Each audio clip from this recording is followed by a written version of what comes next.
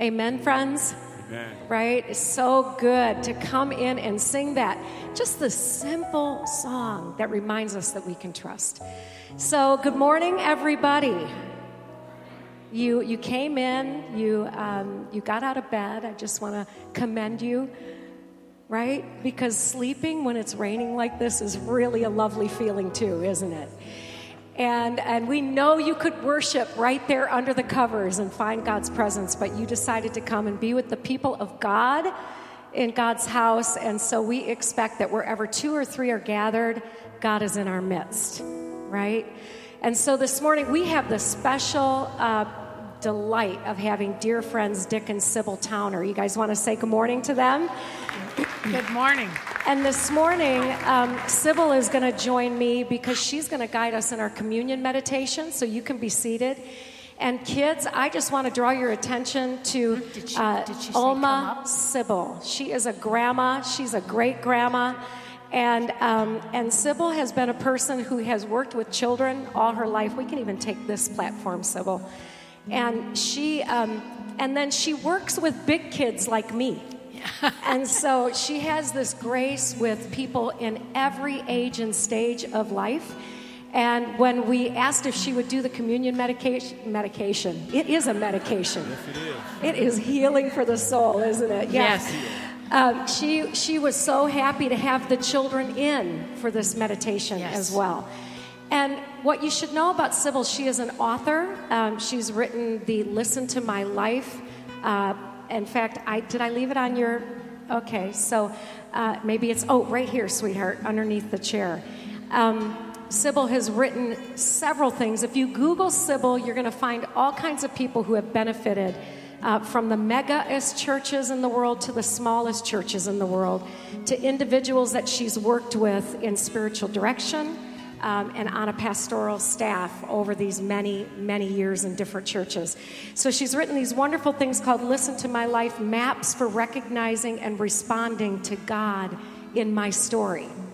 So aren't you glad that they came during this part of our series on the story of my life? Yes. And so we just greet you, Thank Sybil, in the name of God our Father, Jesus his Son, and the Holy Spirit, who we see in you all the time, in your loving, compassionate work with people.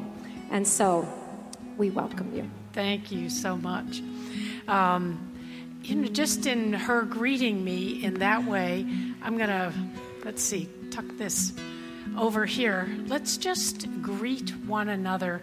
If you can stand up, and if you can't stand up, why, you can do it this sitting down.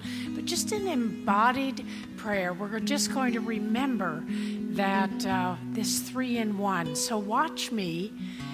Lord God Almighty, our Father. And then your hands open up and come to the side. Christ, our Redeemer. And then you bring your hands up to your heart. Holy Spirit, come into my heart. That's personal.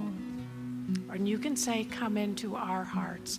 And then bow forward. Just let yourself come forward. I surrender this day to you. So let's try that 3 times. Lord God Almighty, our Father. Say it with me. Christ, our Redeemer. Holy Spirit, open my heart. I surrender this day to you. Lord God Almighty, our Father. Christ, our Redeemer. Holy Spirit, open my heart. I surrender this day to you. Lord God Almighty, our Father, Christ, our Redeemer, Holy Spirit, open my heart. I surrender this day to you. What does that feel like?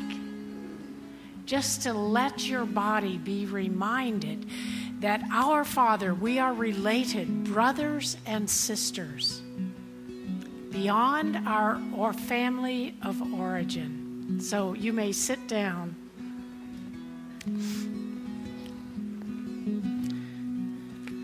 Today we're talking about generosity and to come to communion. in the spirit of the generous gift that God has given us is a beautiful thing. But just to remember that generosity is something that someone does that is beyond that which is expected. You just feel there's, that was more. And I wonder if there's probably a child in this room who just thought, I'm going to get something for my mom or dad, or I'm going to take care of a younger brother and sister so somebody can sleep 10 more minutes, or play a game with somebody so the house is a bit more quiet. That was generous. Sometimes we don't think about that. And then we walked into this place, there were already people here and who came. This is a volunteer position. People at the sound booth, I came in, people were singing, who were practicing praise and worship themselves. So they had something to give to you. It wasn't about being professional, but it was about being an amateur, doing the thing for the love of doing it. So then you can be invited to praise and worship God together.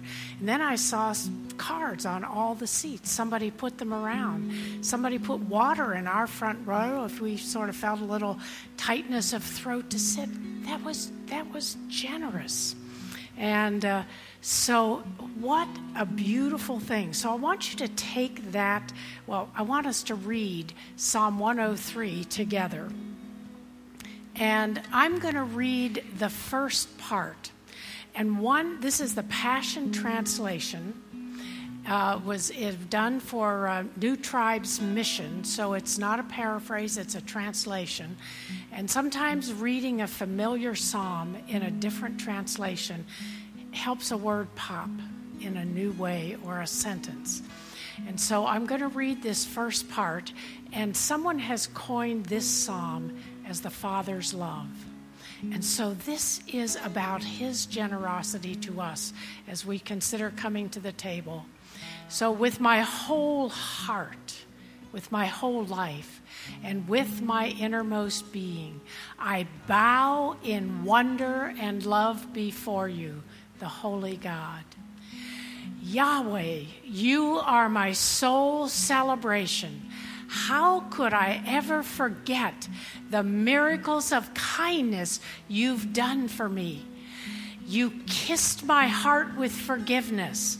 In spite of all I've done, you healed me inside and out from every disease. You've rescued me from hell and saved my life. You've crowned me with love and mercy. You satisfy my every desire with good things. You're supercharging my life so I soar again like a flying eagle in the sky. Wow. Is that not beautiful? And then let's look at this together.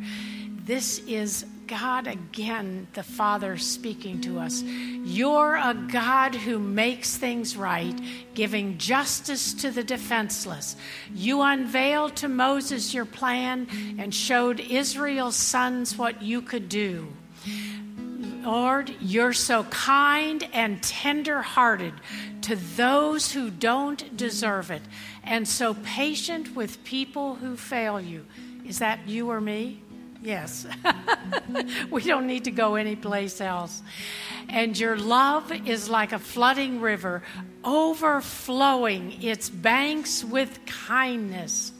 You don't look at us to find our faults, just so you can hold a grudge against us. Thanks be to God. You may discipline us for our many sins, but never as much as we really deserve, nor do you get even with us for what we've done. Christ has, now this is from Teresa of Avila, so someone else who in the 1500s came to know and love God. Listen to what it is that we have, and really speak it together so that you have a sense that it's you. Christ has no body now but yours, no hands, no feet on earth but yours. Yours eyes, the eyes through which he looks. Compassion on this world. Compassion is with suffering. That you look with a sense of being cared for and look with kind suffering. Yours are the feet with which he walks to do good. Yours are the hands through which he blesses the world. Yours are the hands. You are his body. Christ has no body on the earth but yours. So now take this card and if you have a pencil or pen just to share, write or draw a way in which God has been generous and gracious to you in this season. Did he use someone to be generous to you? Was there someone who may not have even known him who offered forth a kindness to you, but they were created in his image? So just write or draw something of the way God has been gracious or generous to you. Sybil? Yes. We have pens and the lanyards that hang on the chairs, so if people are Yes. looking for pens, you can grab those.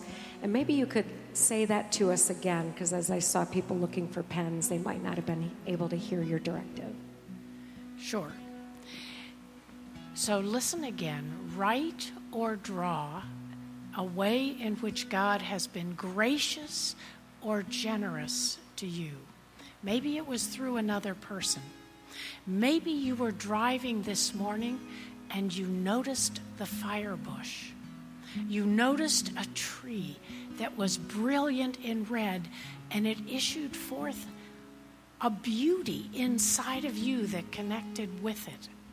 Maybe you listened to someone sing a song that touched your heart. Maybe someone gave you a gift that touched exactly what you needed.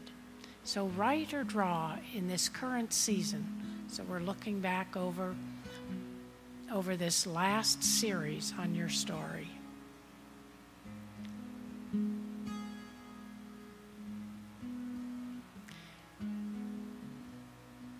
I'll just give you another 30 seconds.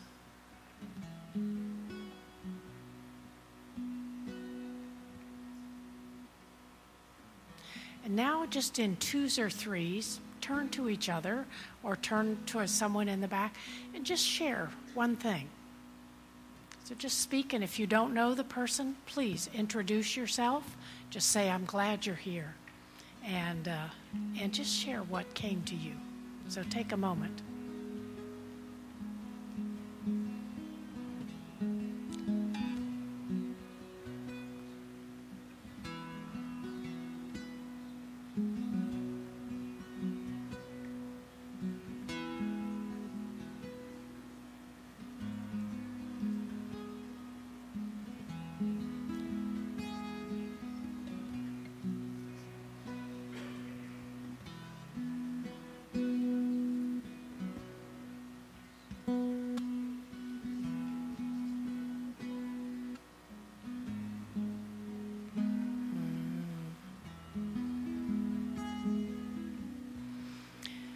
Well, I'm going to gather us back.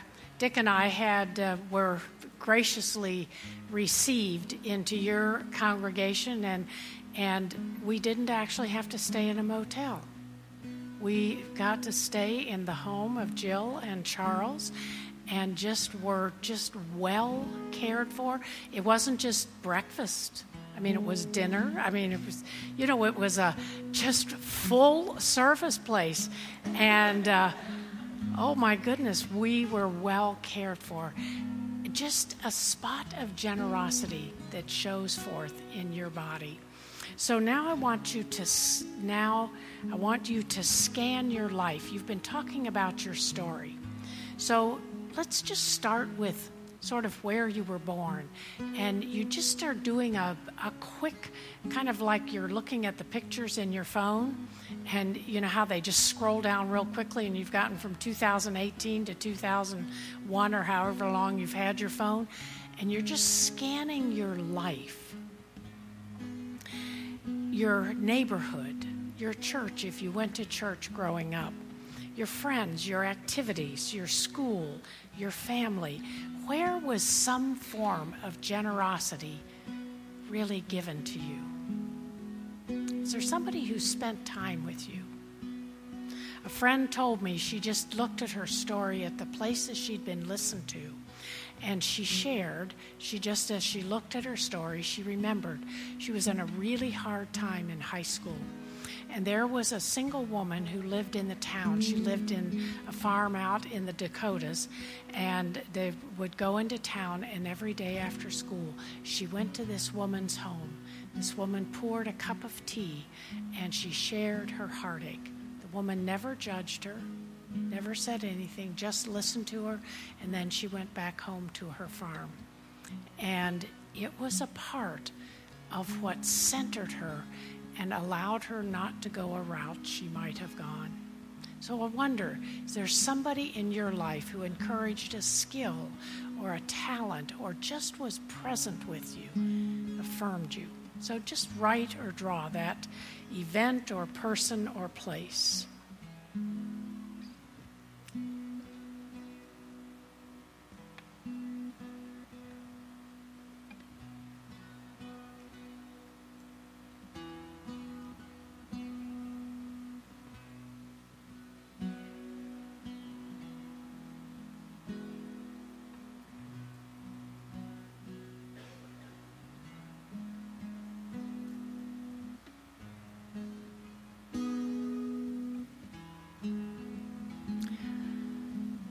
I'm just going to offer a brief prayer. Father in heaven, the fact that each of us is sitting here at this moment, there has been a kindness shown to us in our lives. And so we just draw the whole of our lives together, and we just say thank you. Thank you that there has been no place that you have not been present, where you have laughed or wept or had a prayer being prayed over us. You are the God who knows, and you hold all, and in you all can be stewarded for good. And so we say thank you. In the name of the Father, Son, and Holy Spirit. Amen. Now I'm going to ask you just to take a moment, because in this very congregation, there have been, this family of God, there has been somebody who has been good to you. And maybe that person is not here right now, and I'm looking, where is the prayer? It's right, yes, right over there to be able to write on. So maybe you need to go and write a name there. So whether you're 5, or maybe 4, or 3, or 8, or 10, or in the decades, just get up and just go to someone and just say thank you. Your presence or what you did meant something to me. So if you can you just stand? First, let me have you stand up so you just feel comfortable.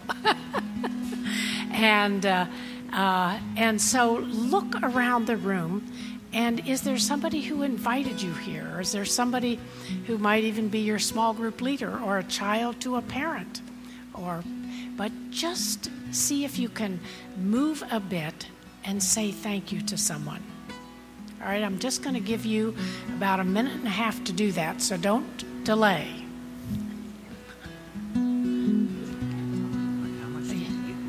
Yeah, we're just doing communion now.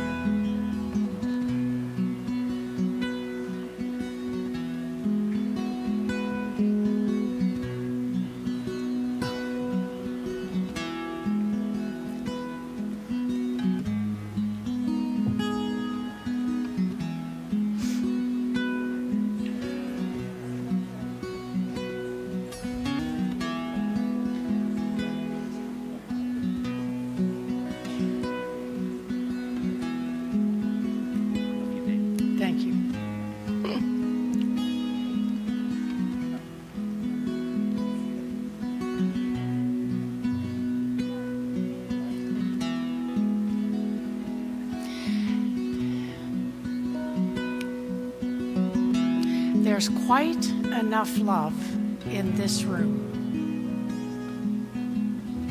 And just as you're going back to your seats, I'm going to read you something from a novel, and it's called The Hardest Thing to Do. And it is taken place on Good Friday, and the abbot is speaking. And he remembers a speech that one of the fathers gave.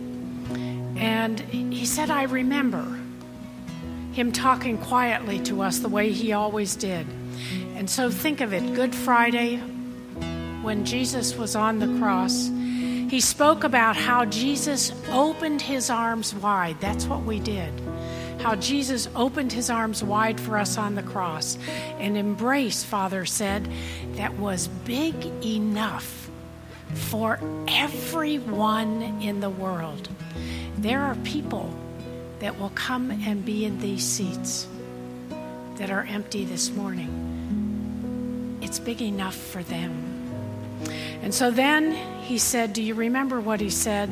He talked about the names of God, I am that I am. He drew our attention to the numerous times in the Gospel of John where he said, I am the good shepherd, I am the way, I am the truth, I am the life, I am the bread of life, I am the light of the world.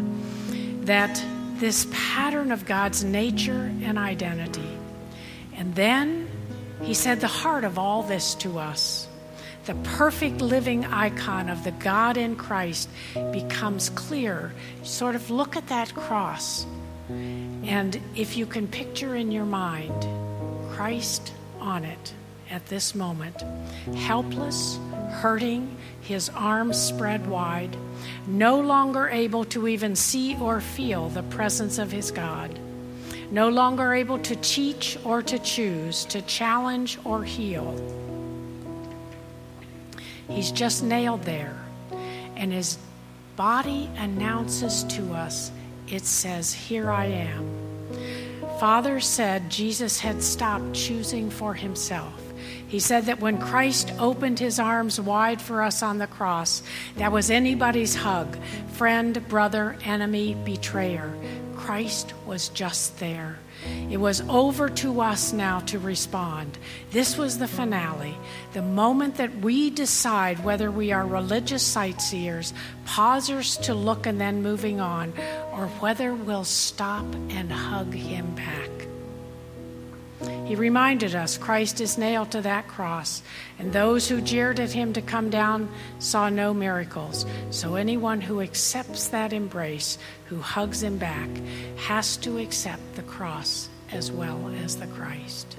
And so that's what we do. We come to this table. Come and receive. This is his body, the bread.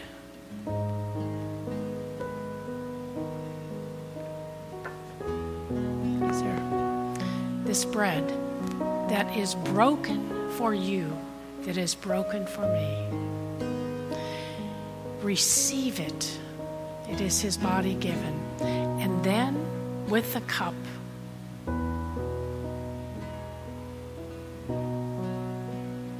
he said, this cup, this wine, this juice is my blood, given for the forgiveness of your sins. Take and drink it.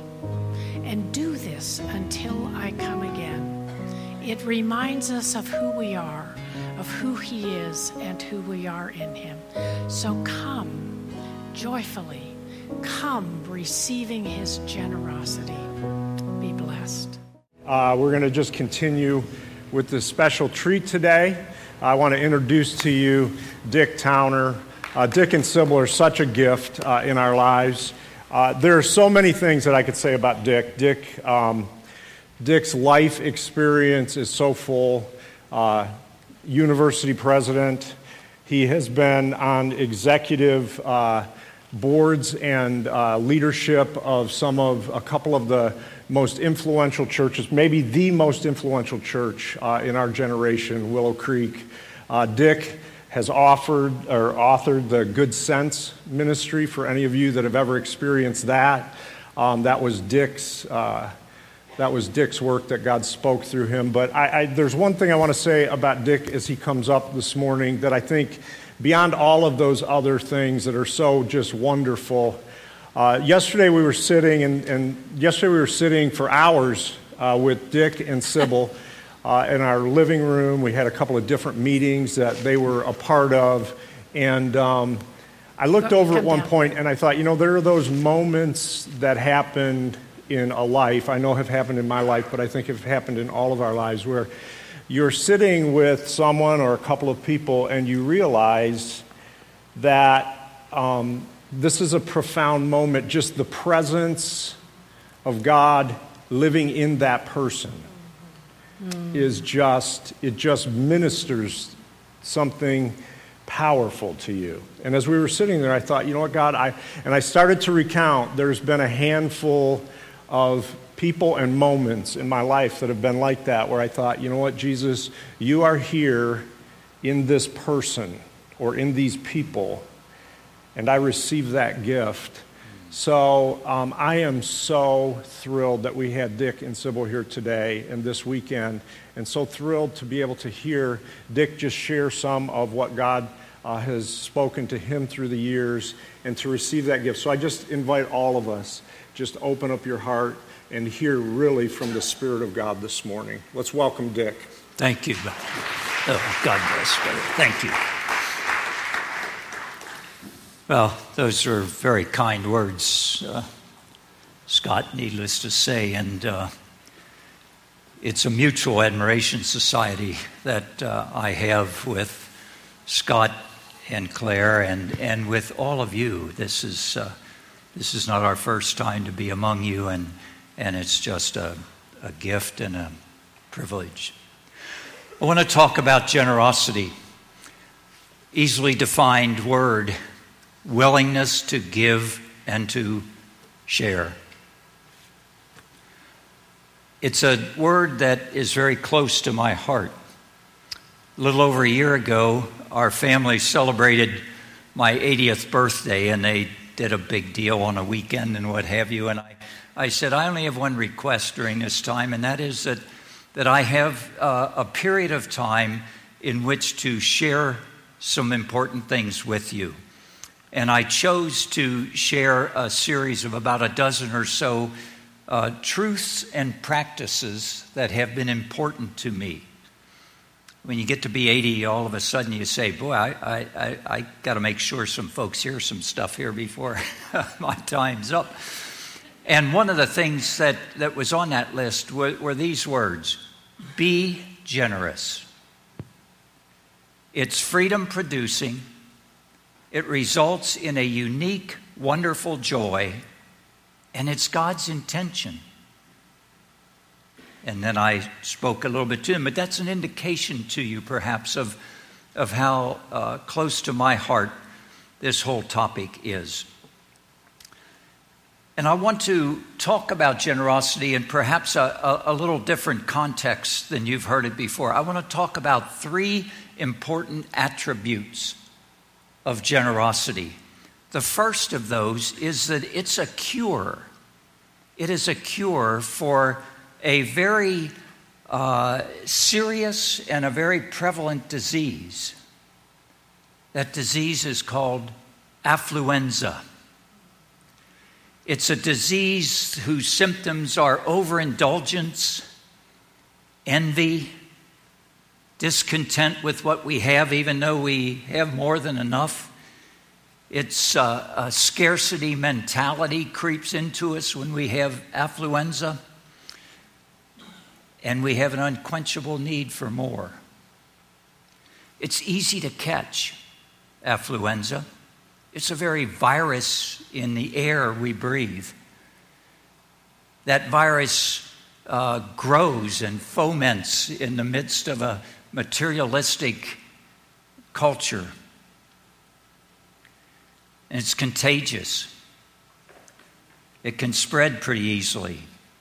Social media helps it spread. And some of the behavioral manifestations of it, even in the others who have it, seem initially sort of appealing to us. You know, he's got all that stuff, and wow, maybe I'd like to have that too. The spread of this disease is clearly documented within our society. Since 1950, the size of our homes has more than doubled square footage-wise. At the same time, the size of our families has decreased by 35%. But in spite of that, our garages and our closets and our basements and our attics are so full of stuff that a whole new, very successful business has emerged since 1950. It didn't exist back then. And I'm guessing you probably figured out what it is. It's a self-storage unit business. We don't have enough stuff. We are madly about building bigger barns. And Romans 1:25 says, they traded the truth of the Word of God for a lie, and they worshiped created things rather than the Creator. I think that describes a significant portion of our culture. But the good news is that generosity is the cure for affluenza. It's literally 100% effective antibiotic if you have it, and it's a great vaccination if you haven't already caught it. Affluenza is about holding on, and generosity is about letting go. Generosity takes that stuff called money that's made as a medium of exchange. It's made to give, that we can use it to get something of equal or greater value for it. But money is powerful stuff. It's not a neutral medium. It has a spiritual significance. Jesus pointed that out when he said, you cannot serve God and money. He lifted money up there on a spiritual level with God. It is and can be the chief rival God. And so generosity is when we take some of that money and we say, no, you don't control me. I control you. And just to show you, I'm going to do this unnatural thing with you. I'm going to give you away. And that breaks a hold that money can otherwise have on us. It frees us from a fearful attachment to money and the symptoms of affluenza. So the first important attribute of generosity then is that it's a cure and a vaccination. The second important attribute is that it is a source of great joy. What I said in my 80th birthday thing there, it's freedom producing and the source of a unique and wonderful joy. Maybe you can think of a time when you gave something to someone that you know they really would like. Earlier in the service through Sybil, you talked about where you got gifts from. Maybe you even had to sacrifice a little bit in order to provide this for the person. Think about a time like that, and then think about how did that feel? How did that feel? I feel pretty confident in saying it felt really good. It felt good because we're made to give. We're made in the image of God, the generous God who gave everything, including the life of his son. And just a few weeks ago, Sean and Kathleen, in their message to you, talked about the difference between joy and happiness. And that joy is when you're doing what you're made to do. And I'm suggesting that we are made to give. And when we do what we're made to do, it is joy. This transformation of, let me just say this. A body of water without an outlet becomes a stagnant body of water. And a life without an outlet of giving becomes a stagnant life. I think Scrooge in the Christmas story is a classic example, the before and the after of a stagnant life. Before, and then he woke up and began to give, and you saw the fullness of a joyful life. It is more blessed to give than receive. We are blessed to be a blessing. God loves a generous giver. We reap what we sow.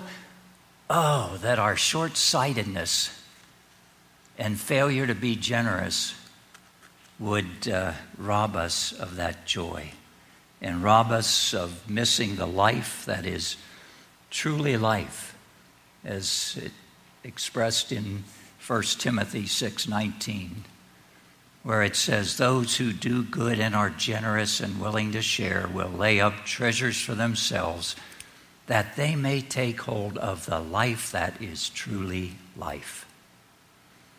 All right, third important attribute of generosity, and perhaps it is, in fact, the most important attribute. It is a protector of our relationship to God. Now, that may sound a little strange, like how can generosity be a protector of our relationship to God? Well, here's the way it is. Generosity has an impact, a positive impact on our relationship to money and stuff. I said earlier, it prevents money from controlling us. We control the money. So it has a positive influence on our relationship to money. And our relationship to money, hear this, our relationship to money has an incredibly strong correlation to our relationship to God. One person even went so far as to say, there is no such thing as being right with God and wrong with your money. And when I first heard that, being a kind of stewardship-oriented guy, I kind of liked the power of that statement. But down deep, I said, yeah, but it's probably a little overstated. I mean, gosh, it's so strong. But I reflected on it, and I looked through Scripture at what it had to say. And gosh, there's a lot, but just a few of them. I discovered that, if I'm out of relationship with my money, where my treasure is, my heart will be.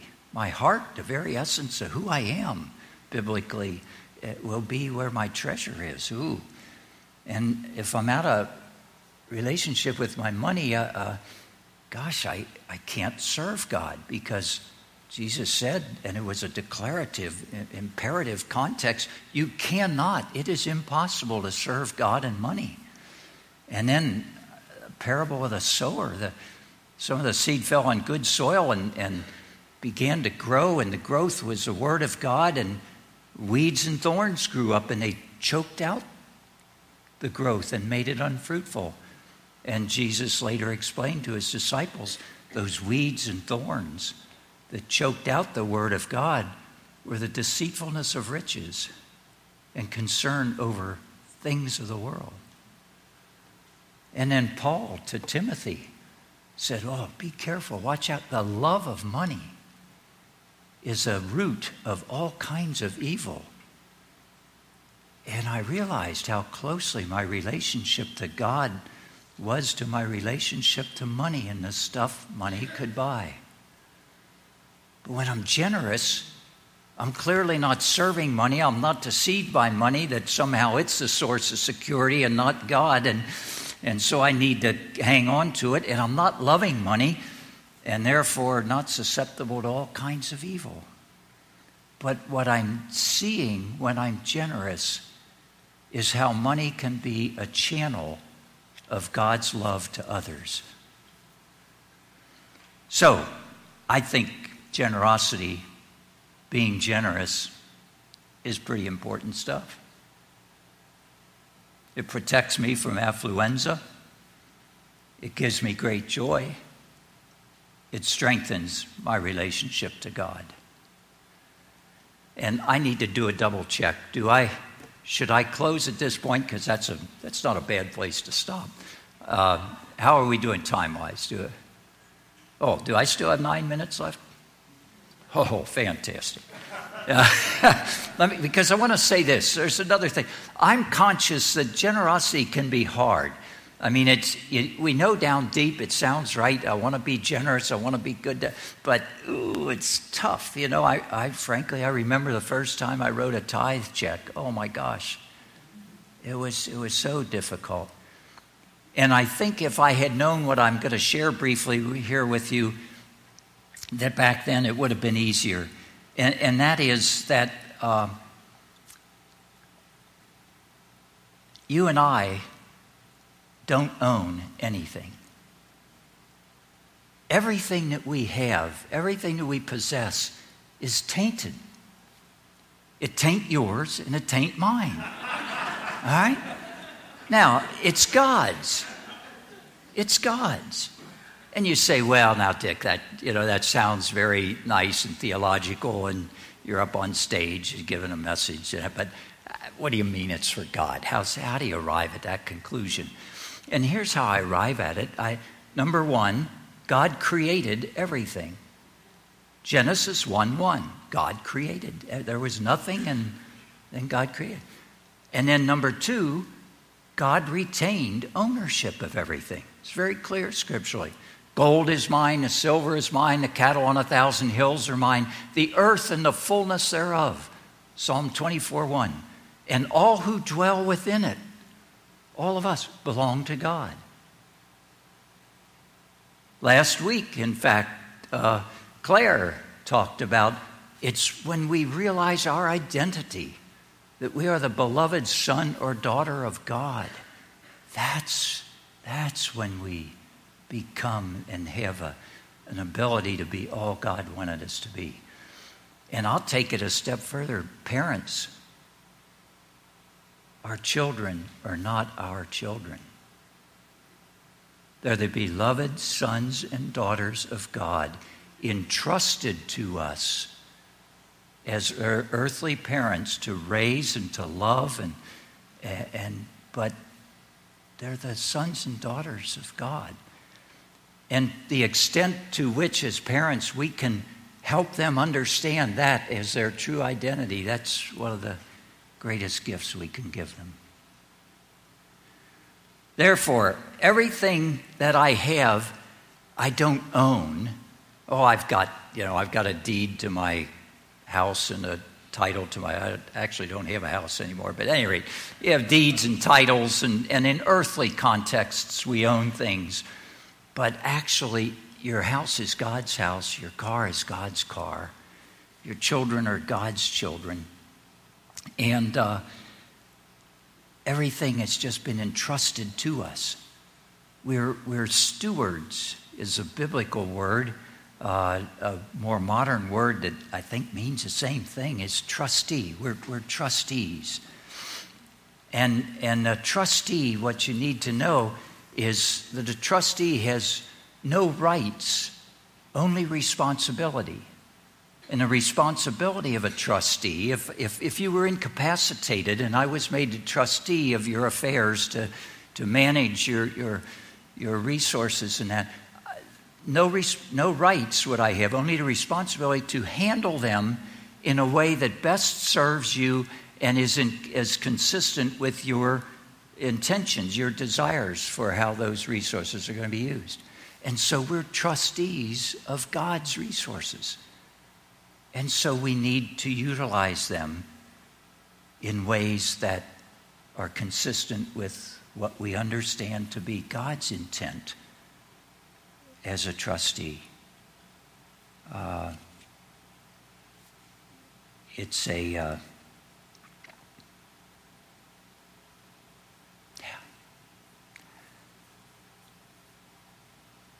Deuteronomy 8:17. You may say, okay, Dick, I kind of buy into that a little bit anyway. But, I studied hard in school, and I've worked hard on the job, and, I'm kind of responsible for for at least some of the stuff that I have. And Deuteronomy 8:17 says it so clearly. You may say to yourself, my power and strength of my hands have produced this wealth for me. But remember, the Lord your God, for it is He who gives you the ability to produce wealth. Okay, you worked hard, you studied hard, but who gave you the soundness of mind, the strength of body to do the things that you've done? There's only one correct answer to the question, how'd you get what you got? And the answer is, it's a gift. It was a gift.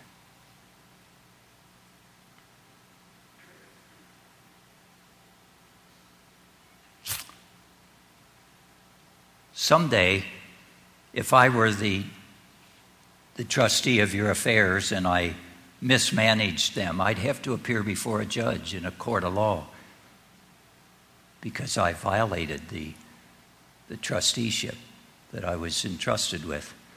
Someday, all of us will appear before a judge. And, I wouldn't be surprised if there are really only two questions. Did you accept my son, Jesus, as your Lord and Savior?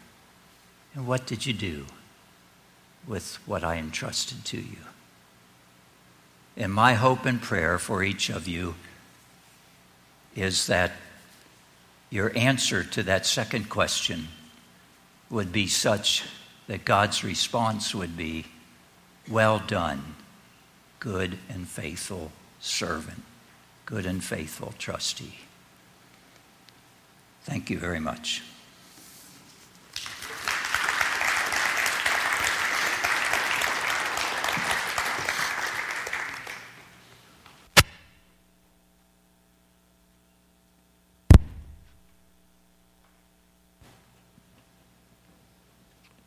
Can we thank Dick and Sybil one more time just for their presence today? Amen. Amen. Dick and Sybil, would you two mind coming up and speaking the blessing over us as we head out this morning? Why don't we all stand?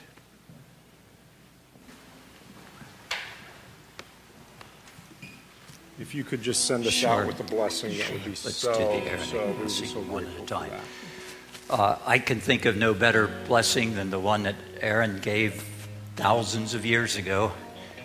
And what we'd like to do is we'll say it one phrase at a time, and you look around to others and repeat the phrase and bless each other as we bless you.